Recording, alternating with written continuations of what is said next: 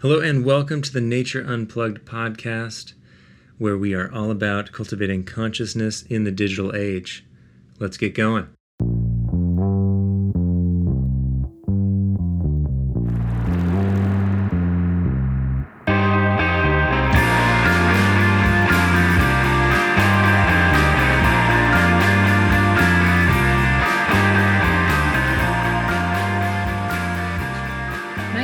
Mic check. Mikey, mic check. It might be too loud. Hey, why is the thing not coming up here? It's too loud to pop. All right. Hello and welcome to the Nature Unplugged podcast. With me, your host, Sebastian Sloven, and with me, very special co-host, our usual co-host, Sonia Mohammed. Welcome, Sonia. Hey, everybody. What's happening? Okay.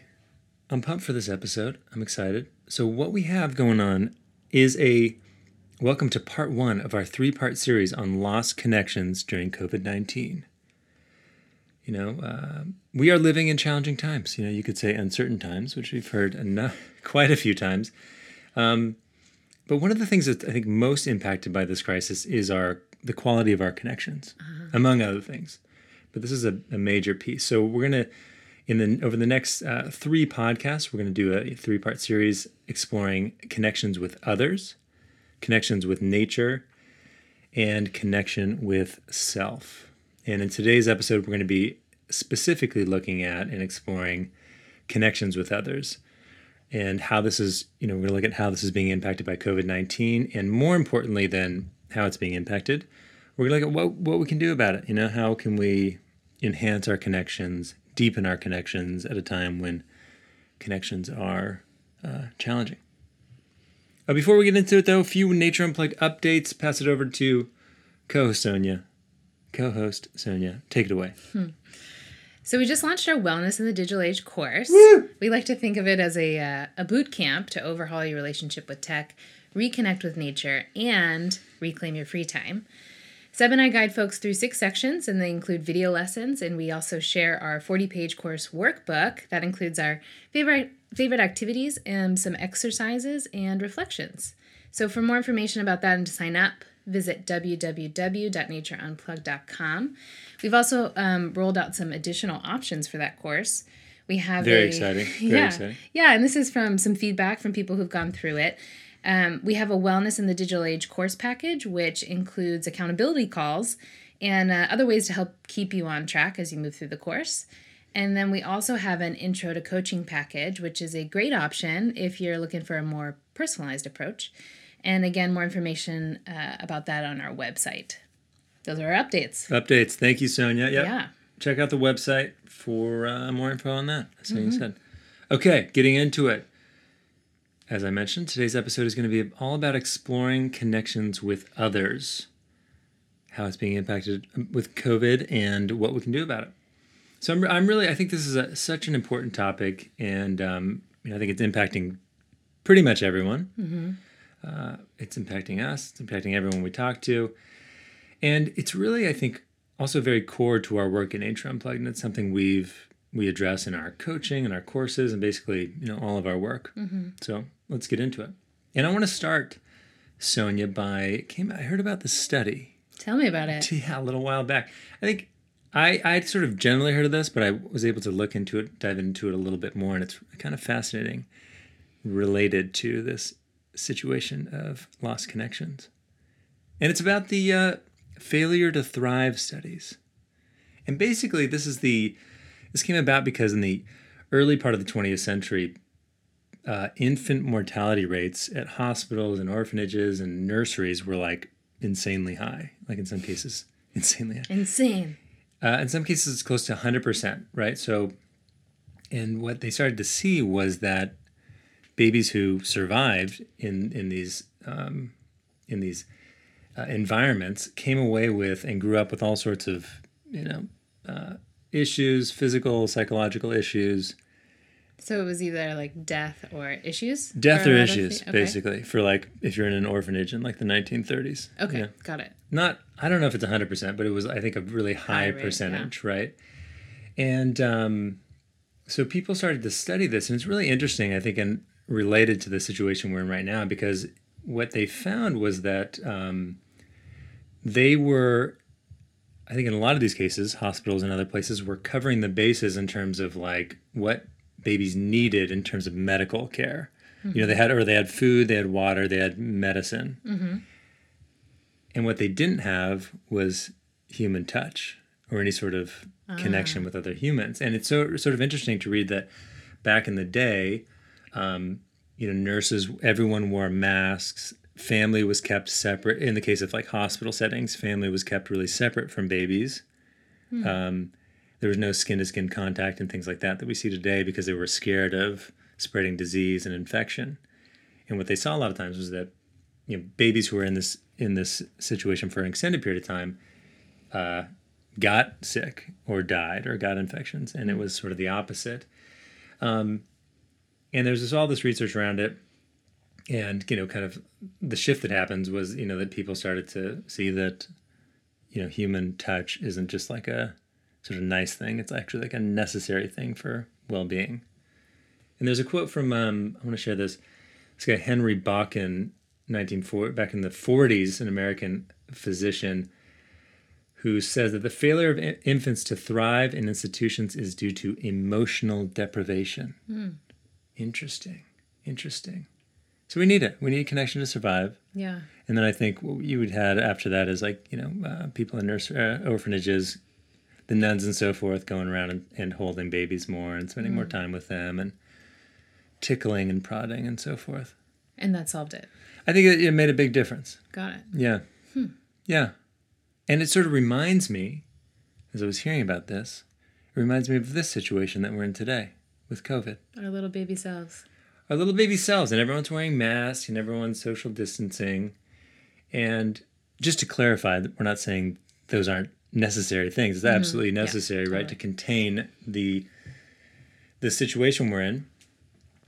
But they do come at a cost. And I think that's an important thing to look at, is that, you can't just take away human connection without, expecting some sort of negative impact. So I think the concept here is that we need to spend extra attention, extra energy in seeking out and cultivating connection with others. And that's what we're going to jump into now. Cool. What do you think? Yeah. I've reflected on some experiences of being in the opportunities I do have to be out either at the grocery store or when I was getting my knee fixed up. Sonia's just recovering from a hardcore knee injury. Yeah. So she's been more isolated than normal. Always recovering from some sort of injury, it seems. It was interesting, though. I recall this one specific scenario. Now that we're more required to wear masks when we're out and about, is like wanting, coming across a person, just like me and some other person on the sidewalk, we're doing our little bubble, we're bowing out from each other and keeping a safe distance, but still wanting to like be pleasant and express pleasantries. And I find myself often smiling with a mask on and realizing like, oh, I'm not like actually communicating anything to this person. And then like haphazardly saying like, oh, hi, like as we're, 2 feet past each other. And that's a small example, but it is one of these interesting things where I get a lot of joy out of smiling and feel connected to people when I smile at them and they smile back. And that's just like not really possible at the moment. So then like, shifting to verbal cues a bit or waving or whatever that people can see. Again, a small example, but something that feels so present for me in my, like every outing I have now. Right. Yeah. I was kind of sharing this with you earlier that we had some flooding in our neighborhood, and we had a neighborhood gathering recently just to talk about next steps, and it was with social distancing, but it was interesting because there were some neighbors there who were kind of a block away and kind of people I didn't know. Mm-hmm. And everyone was masked up, and it was really interesting because I came away going like, well, I had talked to these people, but I really didn't. It was interesting, just kind of that like separation. Yeah. That's a necessary part of what's happening right now. Yeah, and you can't shake hands or anything either. Can't shake hands. Yeah.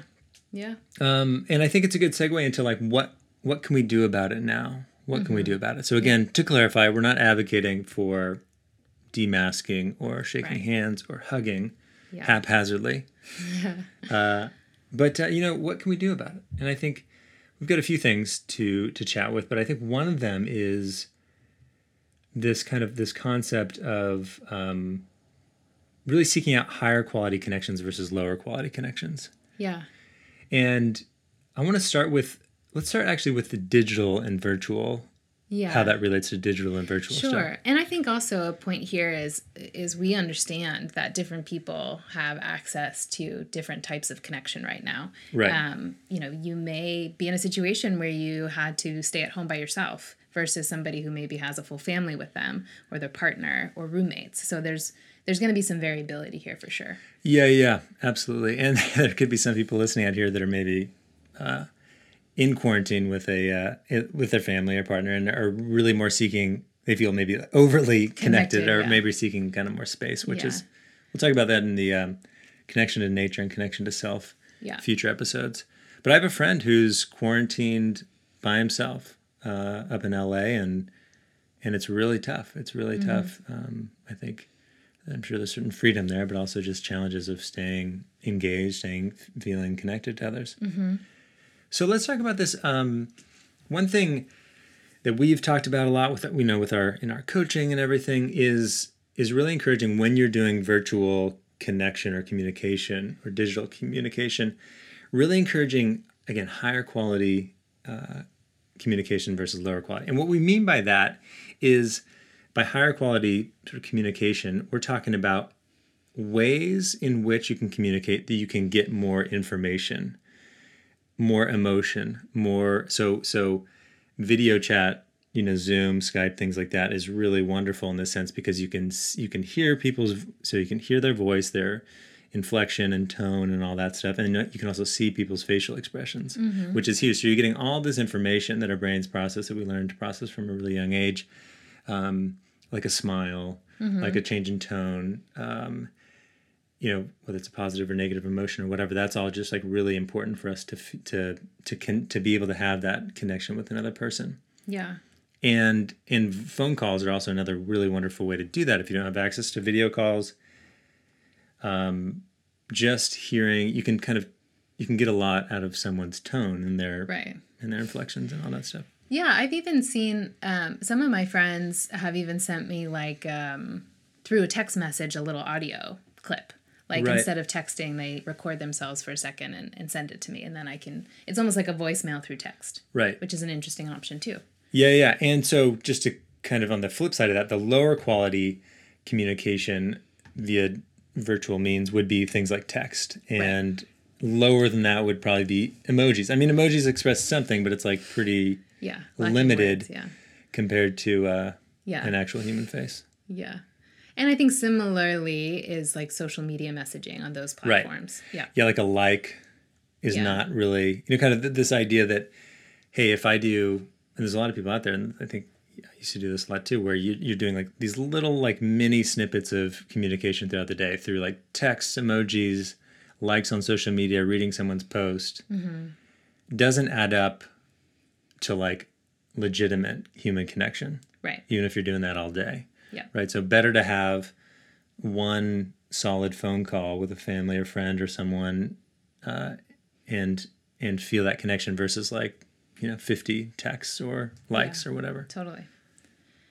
Yeah, and I think also to speak to the quality of the connection, also we've been coming across articles around why certain things feel more exhausting, like Zoom calls, etc., especially with larger groups of people. And it's really speaking to the piece you just brought up, Sebastian, about not having as much information as an in-person. So this is like a Zoom versus an in-person. Right. You feel more exhausted than you would if you were talking to someone in person. And it's because you have less cues and information, and it takes more energy and power for your brain to synthesize what you're getting from people and fill in blanks. It's like you have to process things at a higher power with your brain, and it uses more of your energy. So it's it's still great if that's the option you have available to you compared to a call or a text or an email. But I think a lot of people have been feeling that, and it's interesting to start seeing some information come out about why we're often left sort of exhausted after a virtual call for work or with friends or whatever. Right. Yeah. Yeah. But still, I think in the context of this, I want to highlight that it's in terms of just for like our wellness in terms of connection better than Oh, absolutely. the alternative of texting, which you may not come away feeling exhausted, but Right. you're also lacking Right. emotional connection. Yep. And in terms of in-person stuff, I know this is obviously super case specific and variable, but I was, I think ways in which we can still do in-person stuff is really great if you can do it, in a safe way. Yeah. What have you seen? Well, I mean, I was just sharing about that neighborhood meeting. We're all social distancing. We're outside, but even coming away from that, even with the masks and the limited, some of the limited stuff, I still came away feeling like, oh, that was like a really nice encounter, and so totally different than, just text or Zoom calls or whatever. Yeah. The normal sort of day-to-day virtual interaction.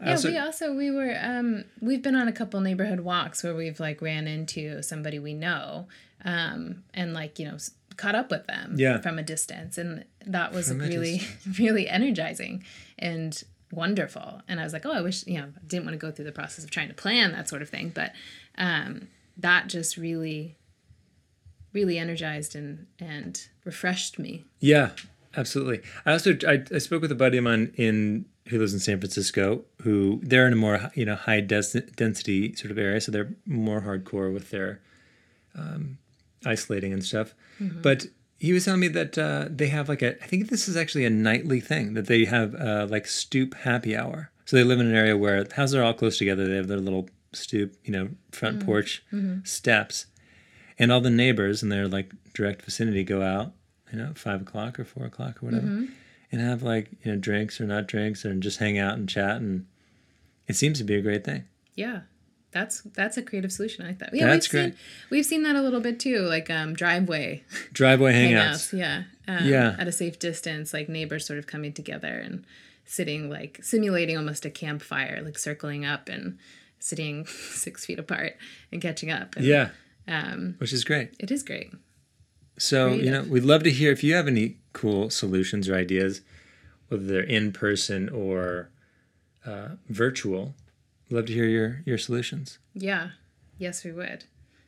I want to, just before jumping into the challenge, I want to kind of bring up a couple of other things. I think, I wanted to ask Sonia, this is kind of related to the challenge. What do you, what's your game plan to kind of step up your communication with others or connection with others? You got a plan?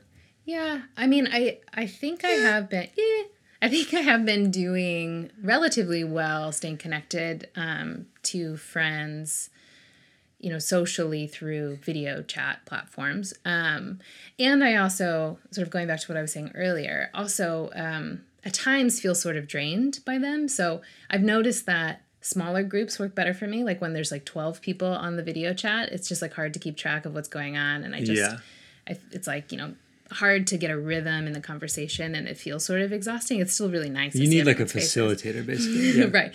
Or just like, having like more like 4 or 6 people works really great. That seems to be a good number for me. And then also this idea of like JOMO, right? I think there's a lot of... Can you share what JOMO is for people? Sure. I think there's a lot of opportunities to... I'm getting more invitations to sort of virtual social things. Not so much at the point right now where I feel like I have to say or want to say no to many of them. But the idea of JOMO is like if it's going to take you away from something you actually want to be doing, it's like this idea of joy of missing out. Like if it's not right for you for whatever reason, because you're stressed from work, or you'd rather spend time with your partner, or you just need some like downtime to rest and relax for yourself after a big day, it is okay to say no to invitations, just like it would be like an actual in-person social invitation if it doesn't suit you. It's not maybe so helpful to have like 100 virtual social gatherings in a week, because that's really draining and probably not what you're looking for anyway. And then I think just being like a little more, I feel fortunate that I have a partner that I'm have with me during this time. That's Sebastian. And it is really easy to just sort of go through the motions of the day and not really carve out quality time to connect. So that's somewhere I want to do a little better of like not just defaulting to, okay, the workday's done.